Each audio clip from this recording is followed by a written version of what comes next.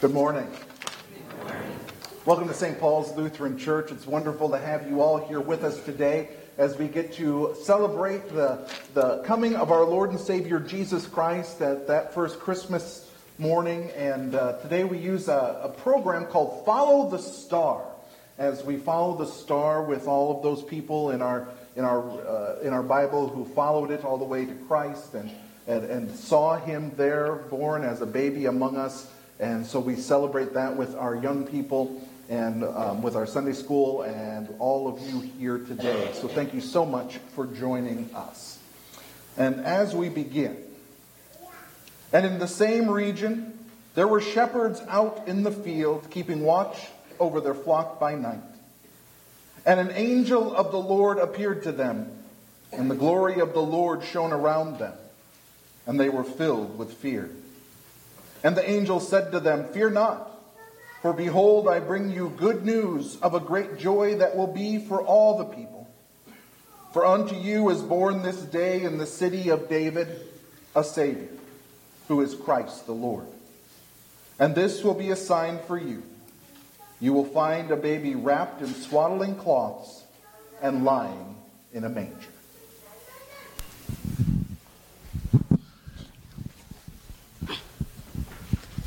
Wise men who lived in the east saw a new star in the sky. They knew this star meant a king, a very important king, had been born, and they wanted to worship him.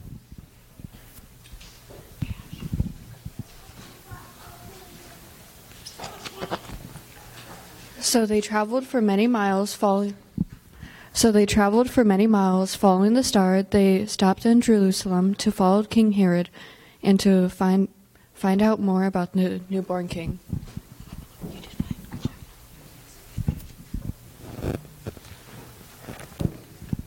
King Herod told the wise men to let him know when they found the baby. He claimed he wanted to worship him too, so the wise men continued their long journey by heading out toward Bethlehem.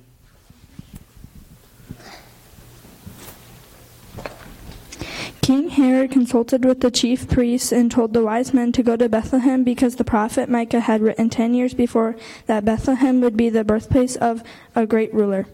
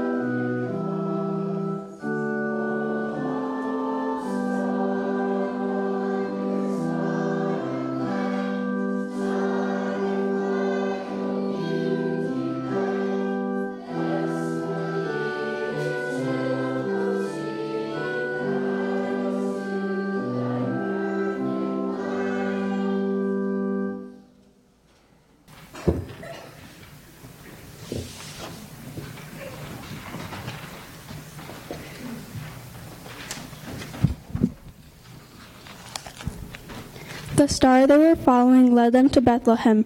Finally, it stopped moving and stood still over a house. When the wise men saw that the star had stopped, they were full of joy and expectation. They knew the king must be inside.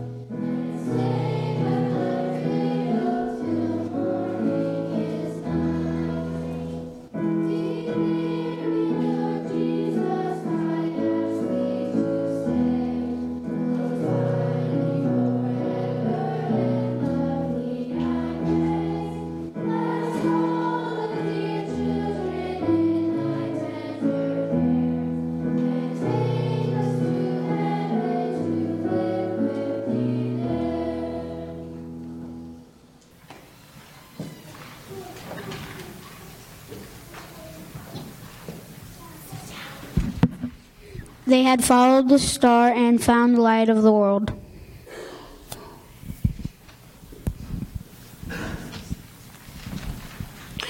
In the house they found the child Jesus with his mother Mary.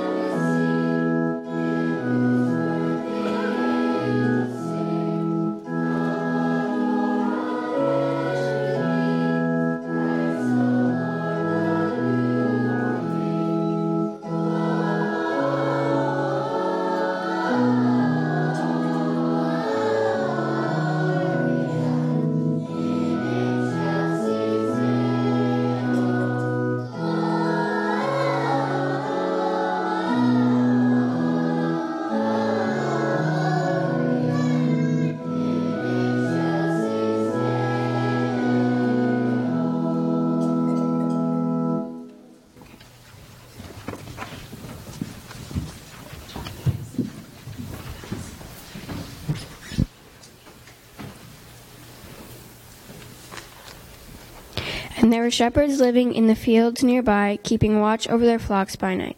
An angel of the Lord appeared to them, and the glory of the Lord shone around them. They were terrified, but the angel said to them, "Do not be afraid. I bring you good news of a great joy that will be for all people. Today in the town of David a Savior has been born to you. He is Christ the Lord."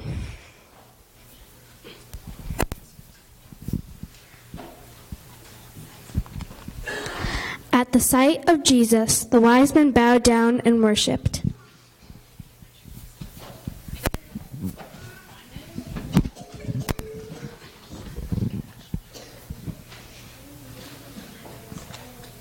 They opened their treasures and presented him with gifts of gold, incense, and myrrh.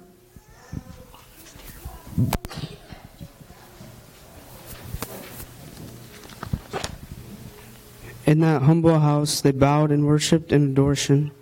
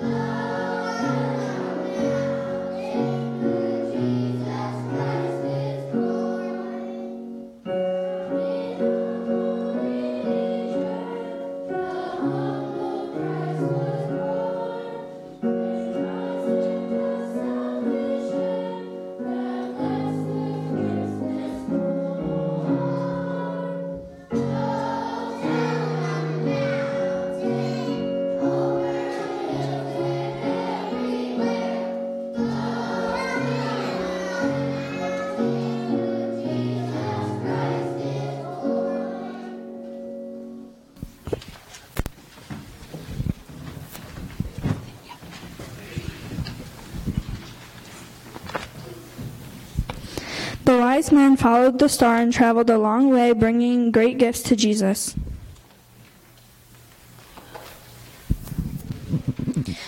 But their precious gifts could not compare with God's gift of Jesus to the world. God sent his Son and gave us the gift of his love.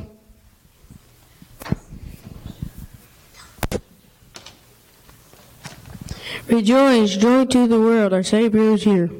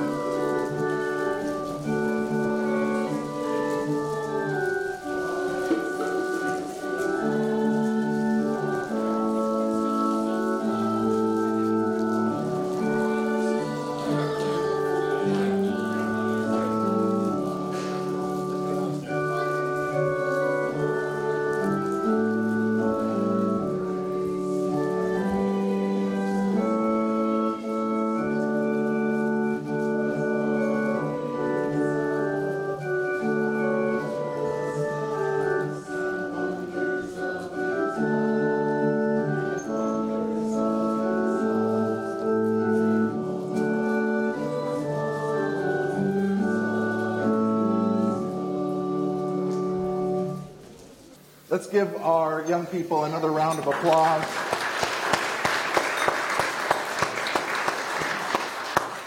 You know, for years, our Christmas programs always tend to end on joy to the world, because it's a time of year that we like to think of joy. We like to rejoice. We know that Jesus is our Savior. Jesus has come into our lives and Jesus has saved us. You know, and that word rejoice shows up again in St. Paul's letter to the Thessalonians. And he has the second shortest verse in the English Bible. The first shortest verse, that honor belongs to that phrase, Jesus wept. But the second shortest verse is rejoice always. And St. Paul tells us to rejoice always. And when he does that, it almost seems like he gives us an impossible task. A task to do something that we know we can't do all the time. There are things that happen that are bad in our lives. There are things that happen that break our hearts and cause us great confusion and great upset. And so how in the world can we rejoice always? How can we always have joy to the world? And I think our problem is often we mix up those two ideas between joy and happiness. Now, joy is something that is not a feeling. That's happiness. Happiness comes and goes. And the proof that I have for that is as I look out from my pulpit on a funeral day and I see the people who are sitting there with tears in their eyes as they grieve the loss of someone they care about, they still have joy. They're not happy. They're obviously very sad. But their joy is knowing that they know exactly where their loved one is. They know that their loved one is in the arms of Christ, but their sadness is that they don't get to live life with them any longer. And so what Christmas allows us to do is to follow St. Paul's command to rejoice always. Because even when life causes us great sadness, whether it's through the death of someone we care about, or whether it's a diagnosis that really derails the plans that we have for the future, or whether it's a fight within the family that causes division, we can still have joy. We can still rejoice because as we look in that manger, we see God. We see God coming to live among us, living in the muck and mire of our lives, and then that little baby growing to a man who would offer himself on the cross, who would die for me and for you. And he would do it so that we would have a future. Our joy is about knowing that there is good for us now and there is good for us coming. We may not always see it. We may not always feel it, but we can know it. So joy is about knowing that you have a future, knowing that your past has been forgiven, knowing that your sins have been washed away, that you are blameless before the Lord your God. Even in those moments of great sorrow and great suffering, you can have joy in that baby born in Bethlehem. You can have joy in the Son of God, dead on the cross and risen from the tomb. That not even death can separate us from God's love. And so this Christmas, as you think about rejoicing and joy, and it's also sometimes difficult as you look across the table and maybe the person's not there who was last year, or maybe there's something else that's going on within the family that causes great strife. Whatever it might be, we can still have joy. That no matter what happens here and now, Christ has still come, Christ has still died, and Christ still lives for me and for you always. May the peace and the joy of our Lord and Savior Jesus Christ give you his love now and forever. Amen. We pray together. Almighty God, grant that the birth of your only begotten Son in the flesh may set us free from the bondage of sin. Through Jesus Christ, your Son, our Lord, who lives and reigns with you in the Holy Spirit, one God, now and forever. Amen. The grace of our Lord Jesus Christ and the love of God and the communion of the Holy Spirit be with you all. Amen. As you